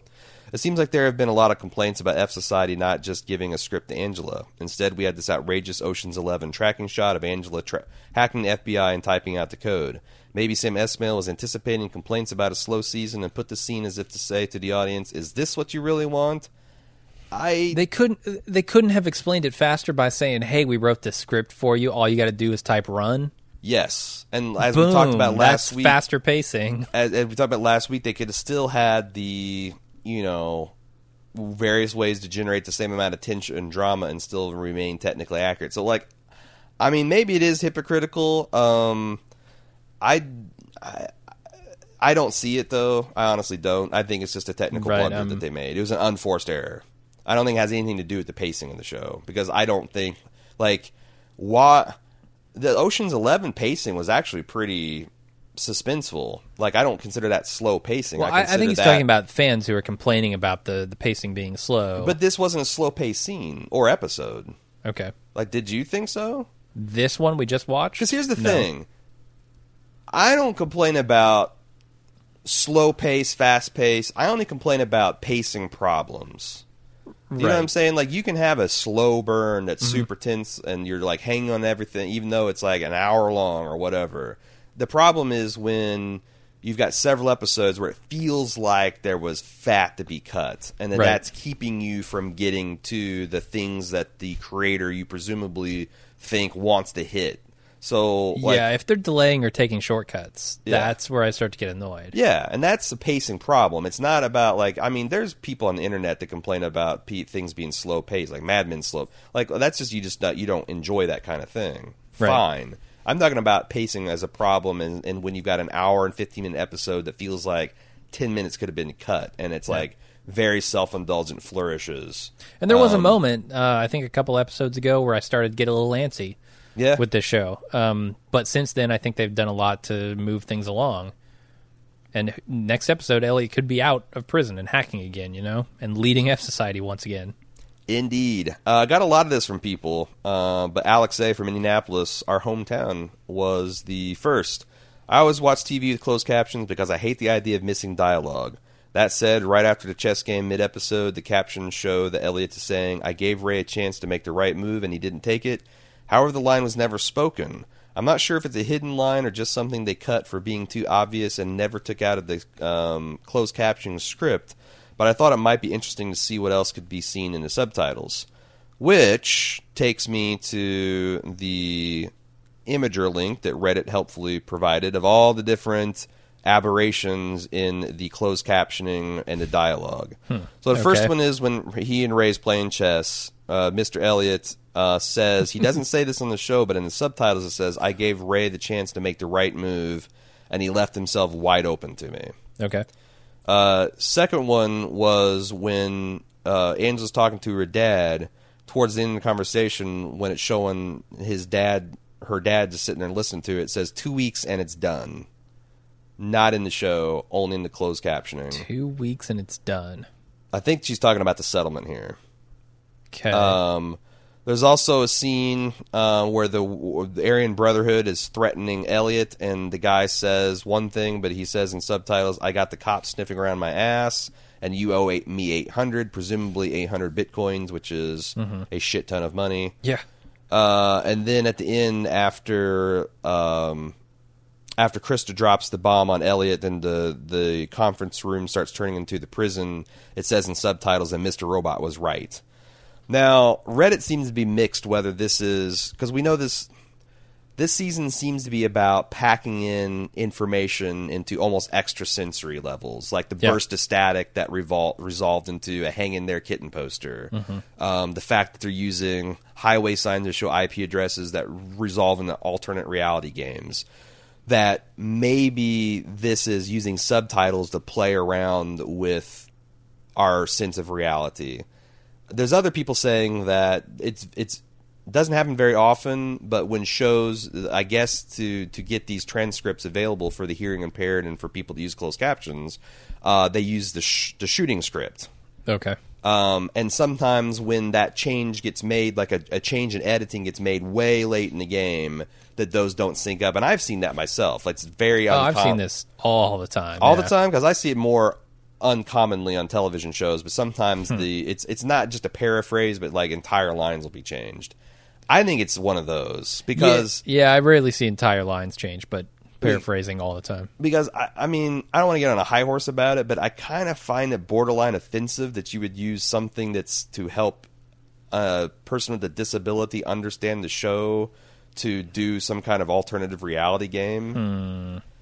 You know, it's like they're relying on this channel of communication to be an honest representation of what's being said on the show. And if you're fucking with that just to play a reality game, like, I don't know. I mean, it's not on the same scale like tripping blind people, but it's kind of it's to me got that kind of feel. So I don't feel like they would take the chance of doing that.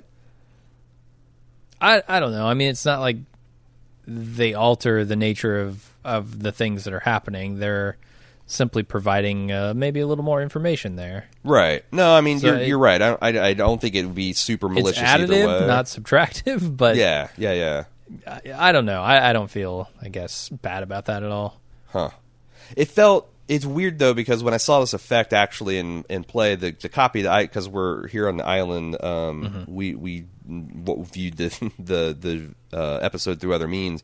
Mine didn't have the subtitles, but I went and looked at these in context. It gave me a very weird, like, the Dune movie, where you'd have like stuff going on and like these narrations and voiceovers to like tell you what's happening in case you're missing it because it's so bizarre and weird. It gave me that kind of thing. Like, like these are things I'm picking up from the video just fine. Like, it feels weird to heavy-handedly like say, I'm taking advantage of Ray. Ray left himself open and I'm coming in there and I'm I'm forking him. Yeah, and it could have just been a piece of narration that we didn't get in the show because that is what he's doing. Yeah, in that chess game. Sure. So ultimately, it's either a shooting script that got edited at the last moment, or it is another example of them playing with layering information on top of the typical audio-visual information that you get in an episode. We report, you decide.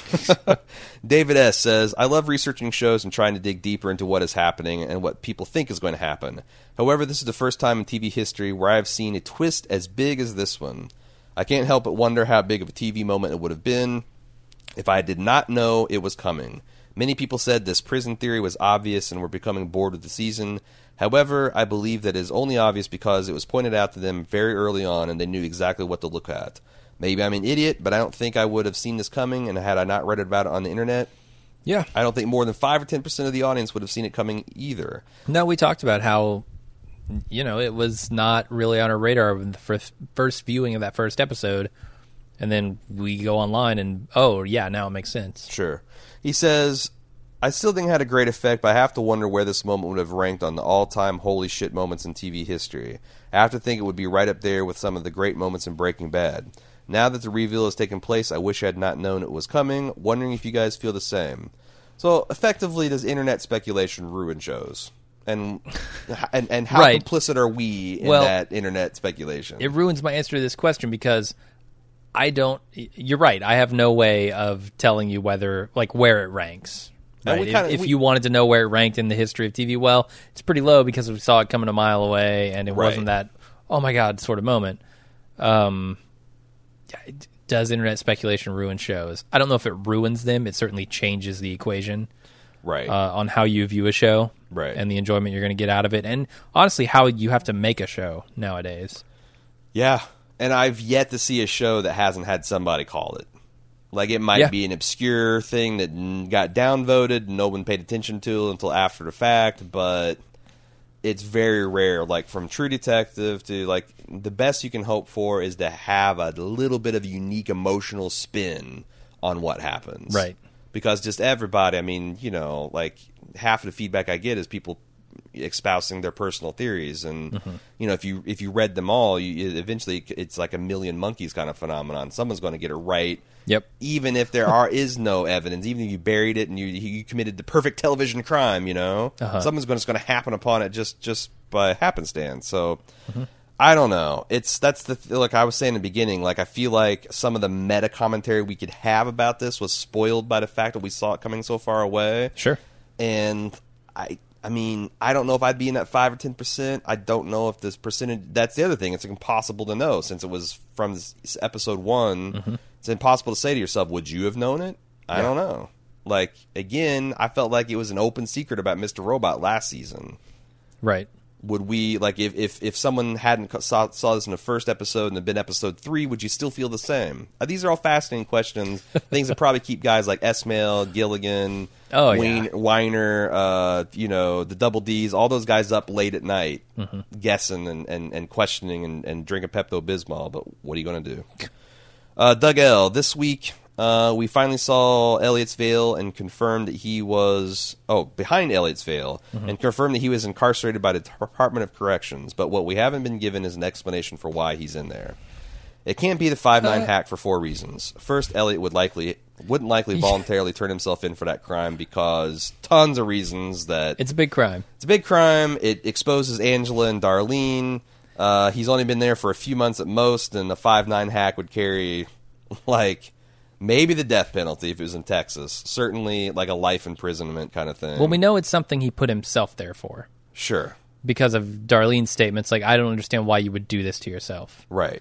And also, DOC, I didn't know this, but DOC apparently means state. Federal corrections do not... every state has its own Department of Corrections, but the Justice, you know... Federal guys don't roll that way. I don't know if Mr. Robot's showrunner, you know, if Esmail and the prop guys know that, but that does seem to be a fact. I'm sure they do. It can't be for the Tyrell murder because it would not only be a longer sentence, but it's clear that the issue is still an unsolved crime based on what we've seen of law enforcement in Joanna. It doesn't seem like it'd be anything related to Krista or her boyfriend, since Krista is still taking the time to visit him. Meanwhile, the incarceration seems to be too serious to be related to Flipper's dog napping. In attempting to put the pieces together, it seems Elliot was caught or confessed to a mid-level state crime, specifically a misdemeanor. This most likely culprit is some kind of low-level drug crime. We know from last season Elliot went through some pretty unsavory channels to get the pills he wanted. Perhaps it's connected to Fernando Vera and Shyla's plotlines from season 1. I suppose I'm struggling with it all of this and underlying long-term plot significance of the prison reveal. If we're finding out about the prison just before Elliot's release, then the net effect has this interesting little twist but not much else. The show is driven towards the illusion of Elliot's imprisonment, but has given no indication of the so what. I'm curious to hear your takes on what the point of this was. Does it mean something for the larger point, or was it all a detour? Here's my... I think the control, illusion as control, like kind of flipping that control and illusion idea on its head, is worth it just on its own, right? For that kind of narrative. But I don't know if you're looking for some like deeper meaning to it all. So why do you think? I guess I don't know why this. Maybe this is too obvious, but wasn't Elliot was talking to Krista because it was a court-ordered psychiatric treatment for his, assault case. He got locked in the server closet and he came out swinging, right? Yeah, smashed a bunch of servers, sure. If he wasn't complying with the court order in his therapist's professional opinion, and she could easily say to the judge, well, not only is he not only is he not being honest with me, but he's also hacked me. He's hacked my relationship. He stole this guy's dog. Blah blah blah. Like, why couldn't he? This seems like something appropriate for a judge. Like, all right, you asshole, you're not taking this seriously. So instead of this deferment we offered you, bang, here's your sentence suspended for however many months you. And yeah, I guess the thing that the emailer would say is Krista would stop seeing him at that point. Why? Because she's still. I mean, that's the if she's willing to like turn him in and get him sent to a correctional facility. He needs to take it seriously, but I don't know that she's giving up on him. That's the weakest part. Like, I don't know. But Darlene also says, like, why would you do this to yourself? So in my mind, Elliot has clearly manufactured some crime that is like mid-level, that is very quickly going to get through the court systems. He's just going to be tossed in the slammer. Right. Because he is essentially on probation. Like, if you're doing some kind of court-mandated stuff, right, you are still under... I mean, and Doug L., he's our lawyer friend from Better Call Saul. He'd know this better than anybody. But my understanding is you're still kind of, like, in the criminal justice system, and it's much easier for them to... just like, oh, you did it's this? It's like quicksand. Yeah, well, here you go. You're getting smacked with the... It's more expedited. Yeah. So it's treated as an open matter instead of something that have to start all over from scratch. But in my mind, he put himself there. Okay. Through some manufacturing of a very small crime. But I think you could interpret Darlene saying, I can't believe you did this to yourself as, like, I can't believe you fucking stole a dog. That or maybe or did so you had to do these personal vendettas when we were doing something so big, like, so again we have no we just don't know, and there's no real context to tell us exactly. Nathan P.S. a more meta conversation. This show is amazing, but I can ask you guys what you think about S-Mail's idea for watching a show. As we go through this season, it becomes more apparent to me that he wants the viewer to watch the show in a binge rather than a weekly format. The events of the week followed immediately after those of last week to the point where it feels like a longer 2-hour episode cut into 2 parts rather than 2 defined episodes. Angela's cliffhanger of last week was not actually in fact a cliffhanger, and Elliot's imprisonment in the cellar lasted not that long at all. It feels as though S-Mail is writing for the binge rather than for the weekly episodes. Nothing wrong with this format, of course. Yeah, it feels that's fine. like it could be benefit more from being a Netflix show in this way rather than a weekly gathering. I just feel like it's great to have a show that keeps you on your toes and seems to be going in a unique direction compared to other things on TV.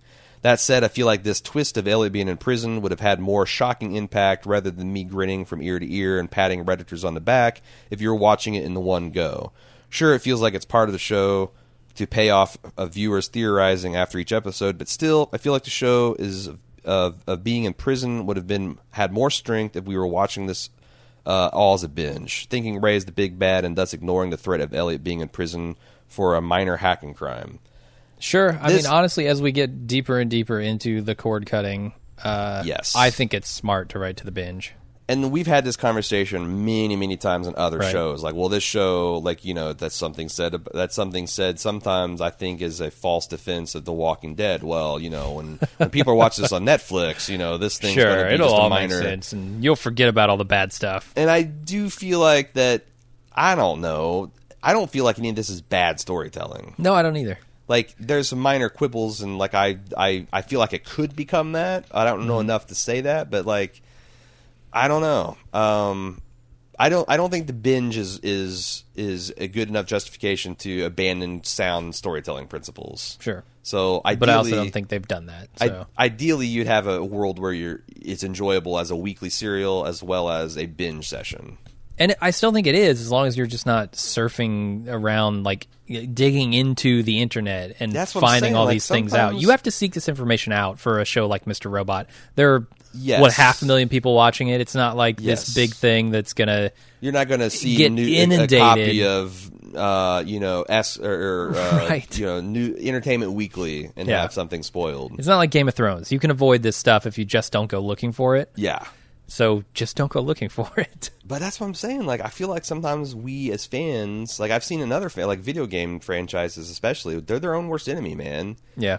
If you give us exactly what we want, sometimes we don't know enough about ourselves to know what we want. So I don't know. But I'm trying to think if there's... Tom J has a theory about how he landed in prison. What if Flipper the dog, through a microchip reading at the vet's office, led authorities to Elliot, but the charges he's been locked up relate to Elliot's hacking of Krista, his ex-boyfriend Lenny, and the others in Elliot's graveyard CD case. Remember the cold open for Season 1's finale? Lenny said the police were already investigating Elliot, but because he used a proxy service in Estonia, they couldn't find any real evidence on him unless the country falls apart, which we saw in the news when Lenny got home. Why else would Esmail show and then tell us that, huh? After seeing conclusion to Agent Dom and Angela's meeting, it seems as Agent Dom knew a lot about Angela prior to her seeing her on the FBI's floor that day. We still do not know what's on the hard drives Dom is locked up in her safe. Could it be possible that she has some sort of evidence the F Society wasn't able to erase? I just think she would be pursuing it a little more. Yeah, that felt just like flavor. Like she's an FBI agent with a gun, a badge, and a hard drive stash. Because she's like, a techno agent. She's cybercrimes division. Like that was flavor for me. Right. To the point that if it comes out that she's had fragments of the encrypted stuff this whole time, I'm going to be like, what the fuck? Why were you sitting on it? Yeah, so I don't know. Do something with it. I don't know about that. What do you think the Flipper or microchip? Like again, if you think that Elliot had to turn himself in, if that's literally what Darlene meant, that's what I think. So I'm not. None going of that with makes sense. Stuff. If you think that what she meant was more poetic, which I don't know why you wouldn't at least consider that possibility, then maybe it's compelling. But I honestly feel like the way that he ends up there is the least interesting thing. Like, I want to know more about Ray. I want to know more about what's going on with Tyrell and Joanna, just to see where that goes, not because I'm personally interested in it. Of course, the ongoing hacks against E-Corp and the Dark Army, but how he ended up there, not super important to me at this point. Same here. That's all the feedback we got this week. If you'd like to send us more, robot@baldmove.com is the address to send it to, or you can discuss the show with your fellow fans at forums.baldmove.com. All right. Well, we'll be back in 1 week with another one of these, episode 208. And until then, I'm Jim. I'm Aaron. See ya.